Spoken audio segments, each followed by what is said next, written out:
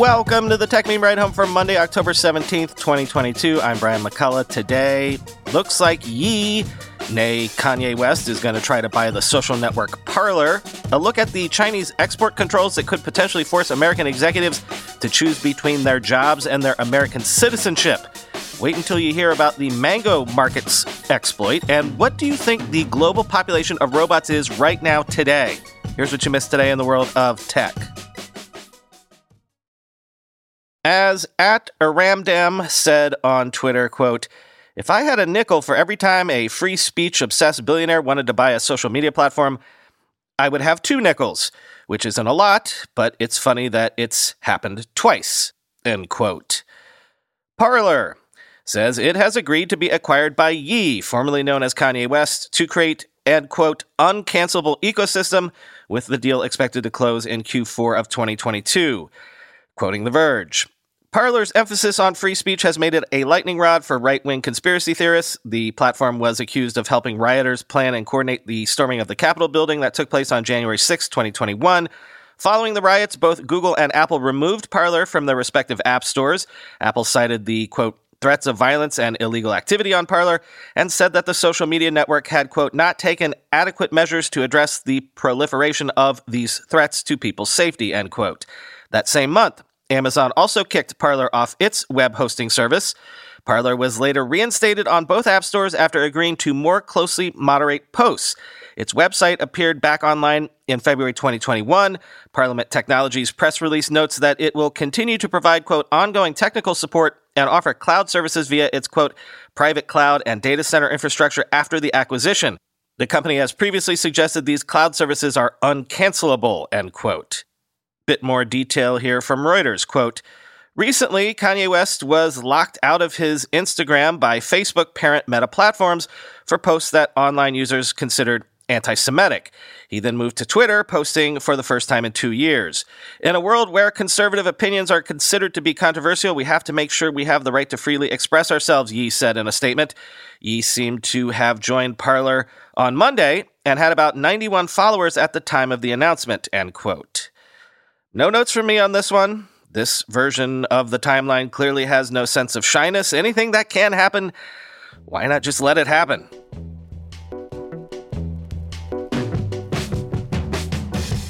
Here's another fun one to catch you up on. Mango Markets is a Solana DeFi platform, and it reported last week that a hacker allegedly stole around $100 million of its tokens by manipulating its token's price.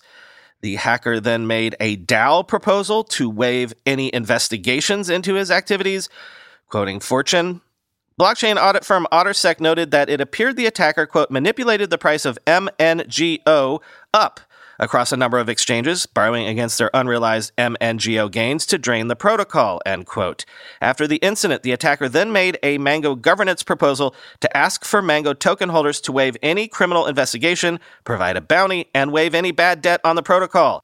As of Wednesday morning, the vote is 99% yes, with 33,254,078 in favor, end quote. More on that. This is a tweet from Alex Validas on Twitter, quote, so to recap the Mango market situation, hacker exploits Mango for $100 million plus. Hacker turns around and offers to return most funds if the DAO promises not to pursue criminal investigations. Hacker uses 32 million votes from the exploit to vote yes. LMFAO, you cannot make this S up, end quote. So my understanding of the current state of play is, we've been using the term hacker, but who knows? Let's just say that the person behind the exploit is reportedly keeping $47 million worth of the proceeds and returning $67 million of the funds to the DeFi project after a Mango community vote. This person involved in the exploit claims all of his actions were legal, or at least within the bounds of the protocol. Quoting the block, Avram Eisenberg, the man behind the $114 million exploit on Mango Markets, has confirmed that he orchestrated the attack on the DeFi platform in a statement issued today. Quote, I was involved with a team that operated a highly profitable trading strategy last week, Eisenberg confirmed, adding, I believe all of our actions were legal open market actions using the protocol as designed, even if the development team did not fully anticipate all the consequences of setting parameters the way they are, end quote. Eisenberg declined to comment on the size of his team when asked by the block. This legal trading strategy required $10 million on Eisenberg's part to drain $114 million from Mango Markets. The, quote, trade worked by manipulating the price oracle to inflate the Mango token price threefold from 30 cents to 91 cents. This boosted the value of Eisenberg's collateral, allowing him and his team to borrow more funds from the protocol. The attack left the Mango Markets insolvent, with user positions in danger of being liquidated as the protocol could not repay the bad debt. Eisenberg noted this in his statement and said he helped negotiate a deal with the DeFi platform. The Mango community voted today to allow Eisenberg to keep $47 million while returning the remaining $67 million to the project. The returned funds will be used to recapitalize the exchange. The bad debt brought on by the exploit can then be covered. Shortly after the vote started, Eisenberg repaid around $8 million worth of tokens, according to on-chain data. According to the details of the deal captured in the vote, this first repayment is a show of good faith on Eisenberg's part. The remaining funds have now also been repaid to Mango Markets, both on Solana and on Ethereum. This comprises $48 million of SOL, $10 million of USDC, and $90,000 of GMT. The $47 million to be kept by Eisenberg has been a subject of scrutiny in the crypto space. The amount is larger than the usual bounties claimed by hackers in exchange for the affected platform not pursuing any criminal charges. Other exploiters have struck deals to keep as much as 10% of the loot. In Eisenberg's case, he and his team will keep over 40% of the funds. Accounting for the $10 million used to launch the attack, the team's effective payout from the bounty will be about $37 million. According to Eisenberg, the deal is not out of the ordinary. This is similar to how auto-deleveraging works on exchanges such as Binance and BitMEX, clawing back some profits from profitable traders in order to ensure all user funds are protected, he said. Auto-deleveraging is one of the ways exchanges manage risk during periods of high volatility. It is used as a last-ditch method by exchanges when their insurance funds cannot cover a bankrupt user's position. Today's statement also confirms Eisenberg's acceptance of the $47 million bounty. The bounty forms part of an agreement between the Mango community and Eisenberg that the former will not pursue any legal action. It remains to be seen whether law enforcement officials will view this arrangement as legally binding. Earlier today, Eisenberg discussed placing a bet on Twitter that he won't be charged with a crime by the end of 2023, end quote.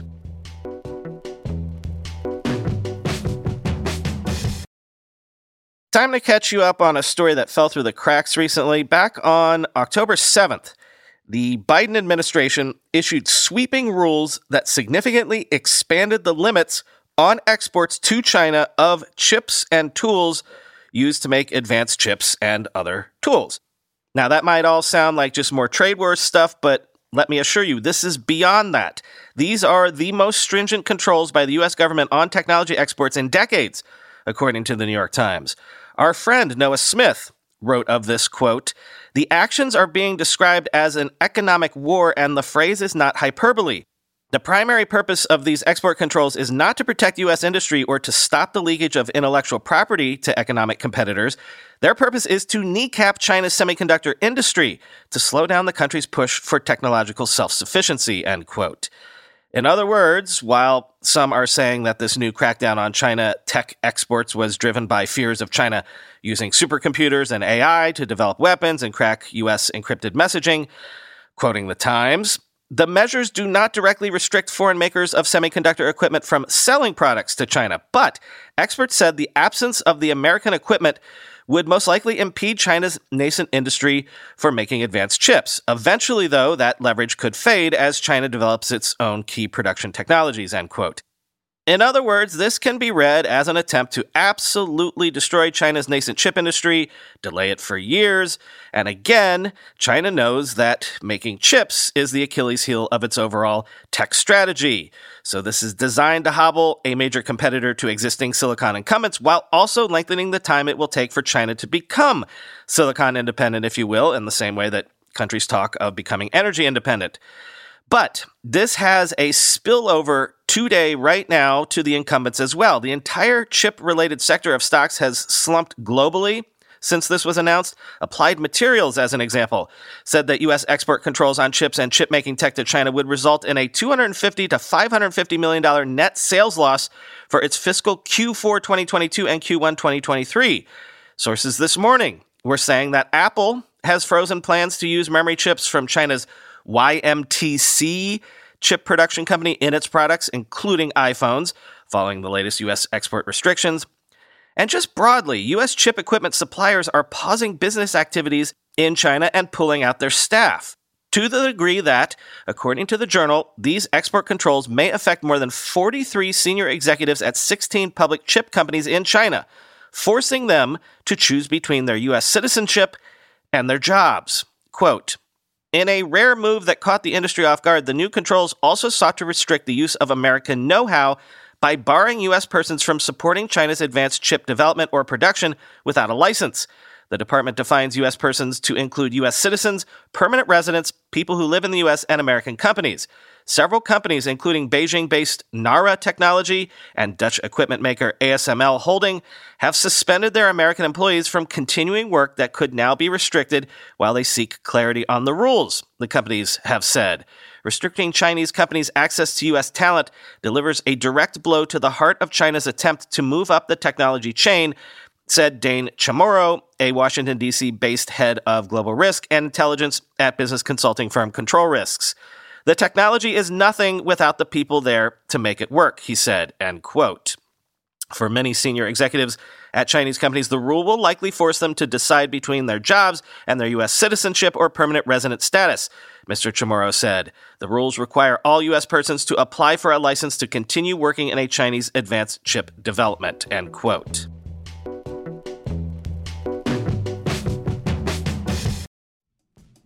Let's be real for a minute. Most guys would wear a t-shirt every day of their lives if they could. The problem is that most t-shirts are not acceptable to wear at work or out on a hot date night. But today's sponsor, Cuts, has finally changed that. Cuts t-shirts are such high-quality, wrinkle-free, and so buttery soft that you can look like you're dressing up even when you're dressing down. Yeah, you heard that. Wrinkle-free. You never have to substitute comfort for fashion ever again. If you see me in a t-shirt, it's likely one from Cuts. I'm also a huge fan of their AO 5-pocket pants. The right sort of step up from jeans without going all the way into dress pants, like literally my ideal Venn diagram of professional looking but comfortable feeling. When you touch something from Cuts, you can immediately feel the quality. Their proprietary fabric blends are ridiculously soft and breathable, they don't wrinkle, and they look way more expensive than they actually are. For a limited time, our listeners get 20% off your entire order when you use code RIDE at checkout. That's 20% off your order at cutsclothing.com with promo code RIDE. Please support our show and tell them we sent you. Experience the perfect blend of style and comfort with Cuts Clothing. Cutsclothing.com, promo code RIDE for 20% off. Okay, it's time to commit. 2024 is the year for prioritizing yourself. Begin your new smile journey with Byte, and you could start seeing results in just 2 to 3 weeks. Just order your at-home impression kit today for only $14.95 at Byte.com. Byte clear aligners are doctor-directed and delivered to your door. Treatment costs thousands less than braces. Plus, they offer financing options, accept eligible insurance, and you can pay with your HSA FSA. Get 80% off your impression kit when you use code WONDERY at Byte.com. That's BYTE.com. Start your confidence journey today with Byte. Finally today, interesting data point over the weekend from a piece by our friend Chris Mims in the Wall Street Journal. Quote, 500,000 industrial robots were installed globally last year, according to data released Thursday by the trade group International Federation of Robotics, an all-time high, exceeding the previous record set in 2018 by 22%. The total population of industrial robots in the world has now also reached an all-time high, 3.5 million, which exceeds the population of every U.S. city save New York and Los Angeles, according to the Federation. This all amounts to a potentially titanic shift in the way things are made, transported, even consumed, ushering in what some who study the phenomenon call a roboconomy. Even more than we do now, in the future, we will depend on robots to grow our food, make our goods, care for our elderly, and continue to grow the global economy, predict researchers, economists, engineers, and business leaders. China, which established itself as the world's factory floor on the backs of the world's biggest human workforce, has been by far the largest adopter of robots in recent years, and was responsible for half of all industrial robot installations in 2021. There were 62,000 robots installed in its automotive industry last year, double the number of the year prior. In Japan, one of the world's most advanced economies, the ratio of robots used in manufacturing to the number of humans in that industry, a measure called robot density, grew almost 30% between 2017 and 2020 after being nearly flat for more than a decade, according to data from the International Federation of Robotics and an analysis by the equity research firm Bernstein. Jay Huang, an analyst at Bernstein, says the past 4 years are just the beginning of a robot renaissance and that this trend of broader and faster adoption of robots will continue. Driving that adoption is the spread of robots from long-time uses like welding in automobile manufacturing into more challenging tasks. These include picking parts and operating other machines, tasks that require more dexterity, flexibility, and a dollop of artificial intelligence and machine vision. The service robot industry, which basically encompasses every kind of robot that isn't bolted to the floor, is also growing at a rapid pace and shows signs that it could soon eclipse traditional industrial robots in rate of growth as well as annual sales. These service robots include everything from autonomous cleaning robots scouring the floors of your local grocery store — nearly every Sam's Club and Walmart in America already has one on staff — to delivery robots and mobile robots taking over jobs like unloading trucks, end quote. So the reason I'm flagging this story is I just wanted to make note of the numbers. According to this piece, again, there are 3.5 million robots in the world right now. We're talking about the kind of robots that actually do jobs, not, toys. Doesn't that number seem small to you? Wouldn't you have thought it would be more than that by now? That's the first thing that came into my head when I read this over the weekend. But the second thing, and I think I can hold these two thoughts simultaneously, only 3.5 million? Jeepus. Like a young Jeff Bezos quitting Wall Street in 1994 because he saw how fast the internet was growing. Let me show you a number that will look downright minuscule in a couple of decades by probably orders of magnitude. I guess what I'm saying is 3.5 million robots. Wouldn't you think it would be more by now? Or 3.5 million robots? Can you believe how much that number is about to explode? One more quote from the piece. The convergence of three forces is driving the robot renaissance. The first is that demographic trends in rich countries mean there simply aren't enough workers, says Craig Webster, a political scientist and associate professor at Ball State University, who recently wrote a paper on the topic. The second factor is that robots have become more capable more quickly than at any other point since their earliest adoption by the automotive industry in the middle of the 20th century. This new generation of robots have mobility and vision and are capable of flexibility in their behavior that simply hasn't been possible with the kinds of industrial robots that have been in use in manufacturing since the 60s. The third factor is a sum of the prior two. Surging human labor costs and more capable robots mean the amount of time it takes a new robot to pay for itself is shrinking, according to research by Dr. Huang of Bernstein. In China, for example, a robot that can operate a machine tool in a factory can do the work of 2 or even 3 humans and can pay for itself in less than 2 years, end quote.